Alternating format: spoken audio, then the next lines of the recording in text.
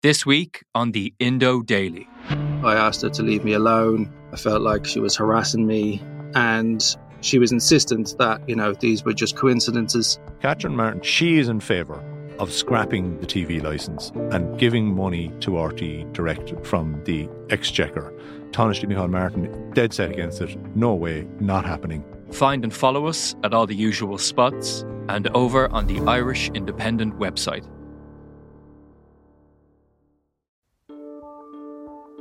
Seachtain, an Indo as Gaeilge. Táim I mon iarachtaí a dhéanamh teacht a chorp, agus súlagam amachchan seo gur féidir a chur in uig ceart lena bhaintir féin. Scialtaí, fis, tuirmí. Tá sé dochreite nach bhéadach ara I gcóna meáin an cheist sin a eáil. Bhí an tálam a gnám go raibh orchár an reachtam. Iadach sé táirn go raibh an orchár san I listútha agus go minic freacht gcóir a cligsar ducha sin éachair. Now ní bhín ann dardarach sé sin. Bhín marabh. Seachtain. Find us on all the usual podcast platforms.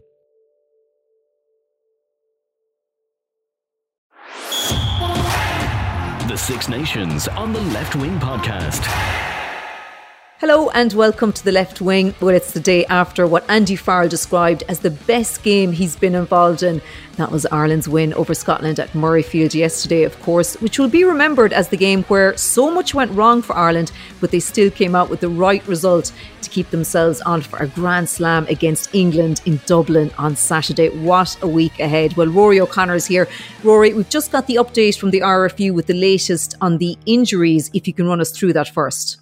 Yeah, well, it's a lengthy one. It took them a little while longer than normal to put it all together because it's so much moving parts. But I suppose the headline is that Gary Ringrose, while he won't play against England this week, is doing well today, according to the RFU, after that really nasty blow to the head that he took in the second half against Scotland. So look, yeah, I mean, the word on the ground yesterday was that he was up and around, talking, that he was obviously dazed and left confused by what happened to him, but it could have been much worse given how long that stoppage took on the pitch. And even Princess Anne was asking about him afterwards. I think everyone who was watching on television, it was a real sour note to that game, but good news that he's back in Dublin and doing well. And while he won't play any part on Saturday, he'll hope that they can get the job done without him. Ian Henderson is the other player who's going to miss out next weekend definitively. He broke his forearm against Scotland yesterday, which is really unfortunate. He was already in a cast by the time Andy Carroll was talking to us. We knew that was one that was going to end his tournament and probably puts him out of Leinster-Ulster in a couple of weeks again. I know no one's thinking about the European Cup, but I'm sure there's Ulster fans who will be pretty alarmed at that because he'd be pretty important to them. But there is cover for both of them. They've called up Tom Stewart. That's probably a reflection of the fact that a bit of concern over the two hookers, although they are staying in camp. Andy Farrell was pretty upbeat yesterday about Caelan Doris and Dan Sheehan in particular. Both have remained in camp. Ronan Kelleher, he was more concerned about, I think, but Kelleher's staying in camp as well. So that's good news. I suppose they would have ruled him out if they thought he was definitively out. So apart from that, they're all going to train. I'd say it'll be a light enough week out in Abbottstown though this week. I can't see them getting through too much work after that game with 6-day turnaround into England. Yeah, I don't know if you remember Mick Carney, the Ireland team manager, and the line he used 10 years ago because of the number of players out injured or suspended during the 2013 Six Nations. But he said it was like that old Charles Haughey line about Gubu, grotesque, unbelievable, bizarre and unprecedented. What happened yesterday fairly rivals that. No more adversity, please. Can we have no more going into this final game? Andy Farrell's beating his chest and saying, bring it on. If you can get through He's yesterday. He's putting it out there. No, I've had enough now. Enough. I think, well, like the fact that they were able to manage their way through that second half, it just, the confidence it must give them going into a Grand Slam game, going into a World Cup, to be able to navigate those waters. Everything is falling apart except for their own mental strength and their own belief. And the team that should have sailed home fell apart. It was Scotland, and I'm sure in Scotland the inquest will eventually switch to the fact that they had Ireland where they wanted them and fell apart. But Ireland displayed such all the buzzwords: resilience, adaptability, confidence, belief in themselves and each other. They were able to laugh in the face of adversity. How much more could have gone wrong yesterday? Really, bar Cian Healy going down, there was nothing else that could have happened. That was about as much that can go wrong in 80 minutes of rugby. Maybe I should touch wood while I'm saying that. And they were able to come through it. So it just leaves them in such a strong position going into this weekend. Yeah, you'd like to keep all the players on the pitch next weekend. You'd like to not have to worry about that sort of stuff. Now that we know Ireland can handle it, you would like for them to just kind of do it the easy way this week and put England to bed fairly early and enjoy what's going to be like the most magnificent occasion Lansdowne Road has ever seen in its long and storied history. I mean, Ireland, they have won a Grand Slam on home soil, but that was up in Ravenhill. They've won Triple Crowns in Lansdowne Road in the old stadium. But to have England coming here on Paddy's Day, I mean, it's incredible. The anticipation levels within Irish rugby and within Irish sport, like, we'll never know days like this. Like, we got to enjoy these moments as Irish people, because the team that Ireland have at the moment that Andy Farrell has put together, you know, it's the best team Ireland have ever had, and they just need to cement that. You know, to go to New Zealand, do what they did, but now to come back on home soil and do it at home. God, if they let this one slip against England, it's unthinkable at this stage because of how bad England are. But God, how disappointing would that be? How damp a squib would it be? It feels like the biggest trap that's been set. Yeah, and I wrote in my piece today that, you know, the sum of Ireland's ambitions once was to upset England on their big days. You know, think of Keith Wood's try against England in 2001, that delayed finale to that championship. Think of 2011, where Ireland were out of the running but came and beat England to deny them a Grand Slam. But that's Johnny Sexton was playing that day. That's how recent that was. I know they already had a Grand Slam themselves under their belt, but we still said, you know, the Aviva Stadium was still on its feet that day. Everyone enjoyed ruining England's day.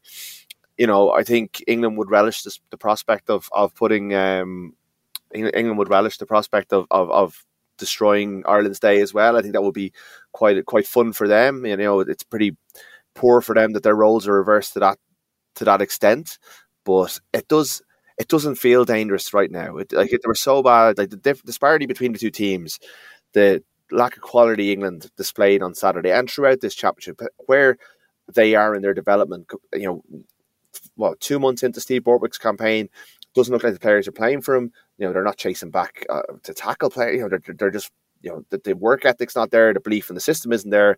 He's chopping and changing between key players. Whereas Ireland, they're 3 years in.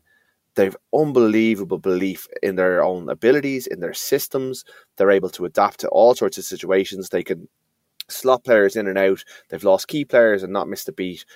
Like, God, if they lost it from here, it would be such a disaster. Oh, it would be indeed. And just going back to yesterday again, and I mentioned it in my intro there about Farrell's description of the game, and you mentioned New Zealand there, but he said it wasn't champagne rugby, but in terms of character, fight and want for each other, that's the best game I've been involved in. I mean, this from a man who's done so much as a coach and head coach, and that sums it up pretty well, doesn't it? That says it all.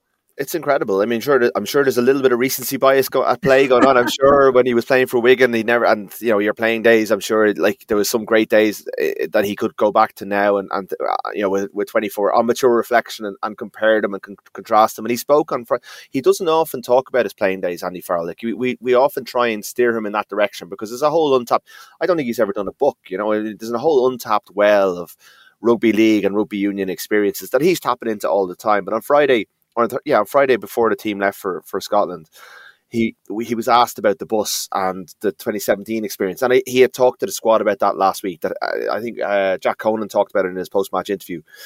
That you know, he was there when Joe Schmidt and his team got rattled by the bus being late to Murrayfield, and they wanted to make sure that no matter what came at them, they were ready for it. And he referenced, you were in Cardiff when he referenced it in the post-match press conference. It's a key theme for him.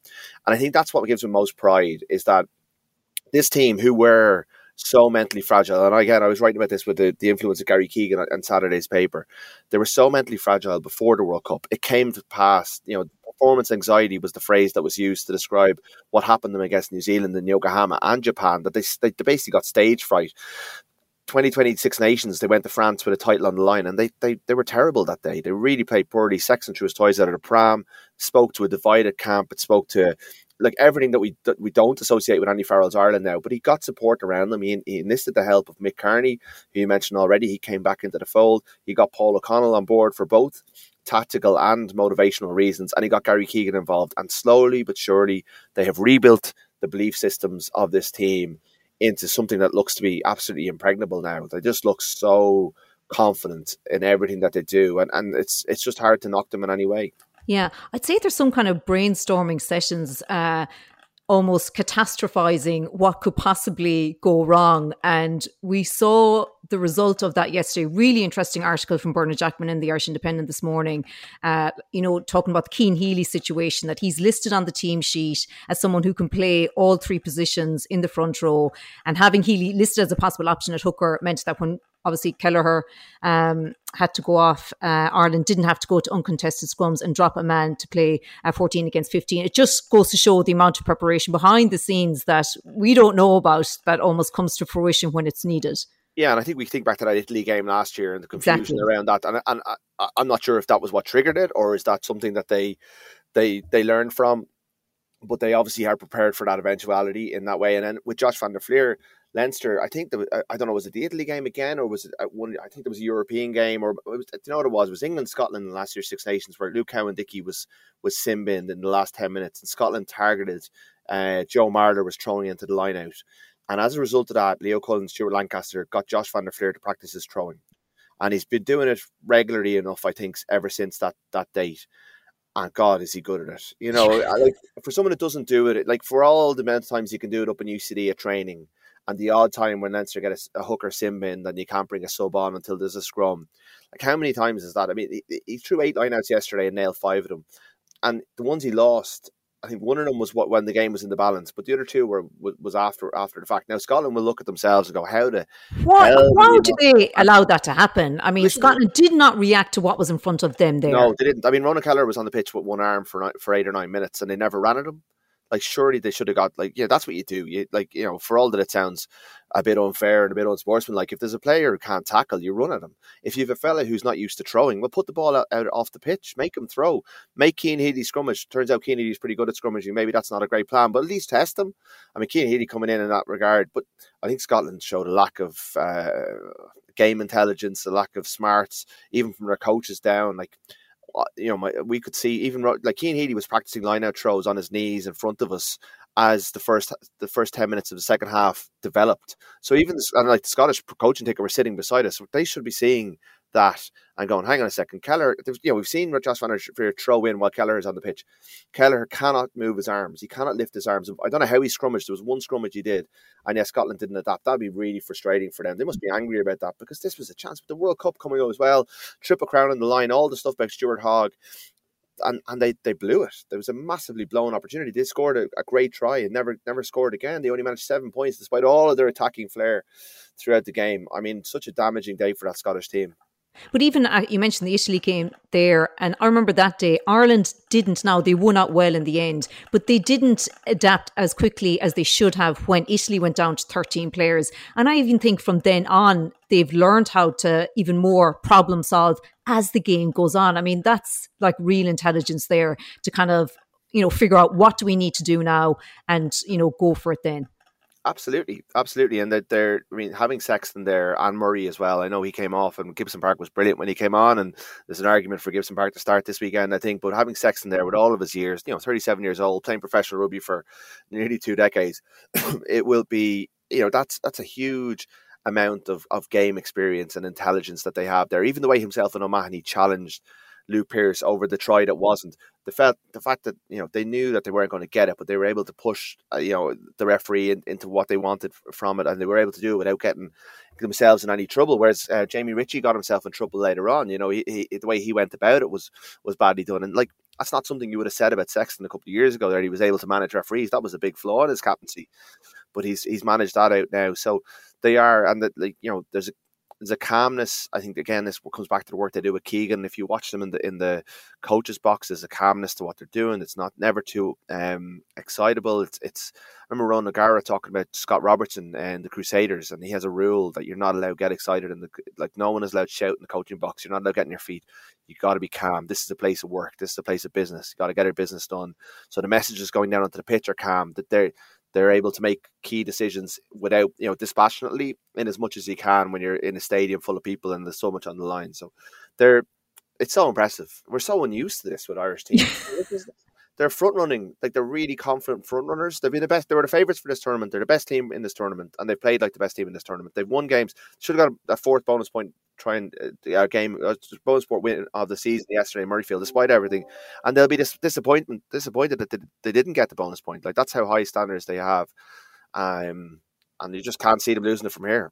As tempting fate as that is, and we're going to tempt fate even more going after yesterday's performance. And, confident front runners. Eamon Sweeney said in a piece in the Indo this morning that yesterday's win over Scotland provided the most persuasive evidence yet that Ireland really can win the World Cup. Agree? They can. Can is the important word. I mean, they certainly should get past the quarterfinal. It would be such an amazing disappointment if they were to flop again. Now, the draw is horrible. We all know, but the draw is horrible. Now, you'd be a little bit more comfortable about Scotland in that pool than you were before, but even if they don't get over South Africa in the pool and they've got basically a last 16 game against Scotland on a Saturday, then they play France or New Zealand the following Saturday. That's a really hard schedule. And on their day, if they get everything right, France or New Zealand could take down Ireland in over 80 minutes. And even if Ireland play really, really well, they could come up short. And all I want to see is that they throw everything at it and they come, they give their best in the quarterfinal, because they haven't done that.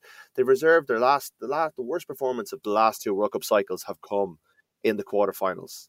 In the last two World Cups. So that's, record defeats. They've lost both record defeats. Can they win the World Cup? Yes. It's going to be really hard because you need to have 4 big games in a row. The Grand Slam is pretty good practice for that. Obviously, we have a 37-year-old captain who, can he get through that amount of rugby? That's going to be difficult. It's definitely there for them, and they'll never be in a better position going to a World Cup than they are right now. But at the same time, I think the Grand Slam in Dublin is worth focusing on as well. Absolutely, and it's worth winning in its own right. So they can win the World Cup. They probably should get at least past the quarterfinal into a semi-final. And once they're there, all bets are off. But right now, I think they're right to focus on what they have in front of their faces. To win a Grand Slam in front of their own fans, in front of their own families, it's going to be a special day. Yeah, it's going to be special. An emotional week for the likes of Johnny Sexton, who will be playing in his final Six Nations game. So when Andy Farrell names his team on Thursday, what changes are we going to see, Rory?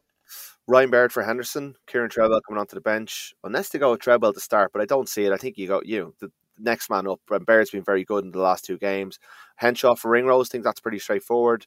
Sheehan, if he's fit, will stay there. I would imagine Kelleher, like the way Andy Farrell was talking yesterday, Kelleher was the more serious of the 2 injuries. I'm really surprised that he's in the squad.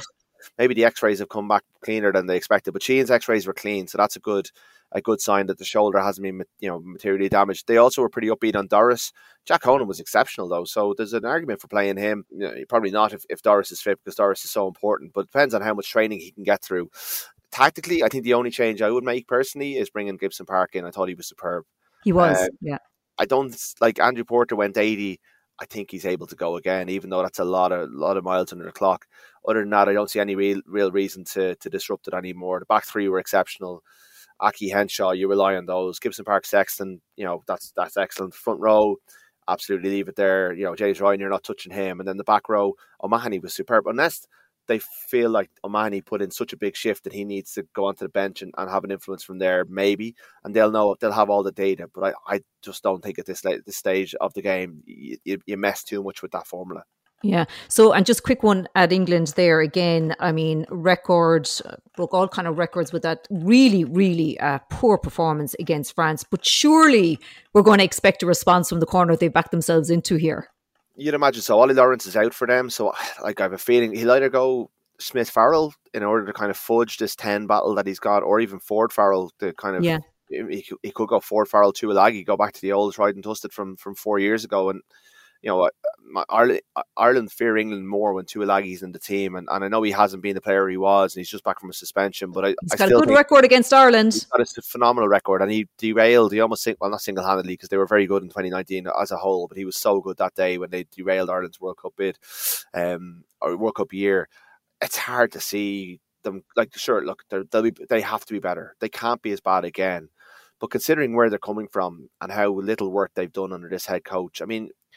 Again, I go back to Cardiff and the emotion in the stadium just before kick-off, and thinking when I saw Ken Owens cry that Wales are going to come up with something special on Gatlin's first day. But the more this, you see this Irish team, like this they're like the scientific approach, and like England, emotion is the magic. Like, you can't rely on magic to get you through. You can't rely on emotion to beat this Ireland team away from home with a limited game plan. I mean, we haven't seen the conditions yet, but in front of a home crowd. The only thing is that, we've seen Leinster seize up on big days over the last couple of years, and the game Ireland play requires them to be a bit loose, a bit fluid.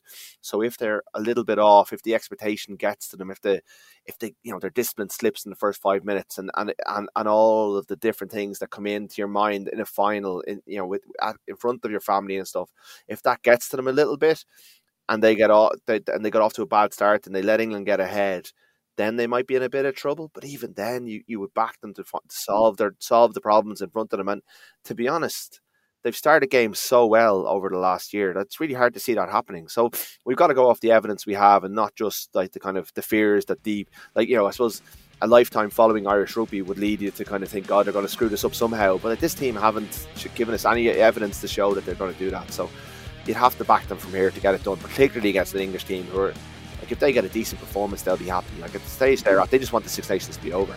Yeah, no, absolutely. And what a cracking week we've got ahead. Okay, great stuff, Rory. Thanks for that. Now, we'll be with you all this week here on The Left Wing, counting down to Saturday's huge game. Tomorrow, we'll have a special edition of The Left Wing to mark 10 years since the Irish women's team won their first and only Grand Slam back in 2013. The head coach of that day, Philip Doyle, the captain, Fiona Coughlin, and Lynn Cantwell will be on that podcast. That's it for now. Thanks for listening. The Six Nations on the Left Wing podcast. Rate, review, and follow the show on Apple, Spotify, or wherever you get your podcasts. This is an Irish Independent podcast.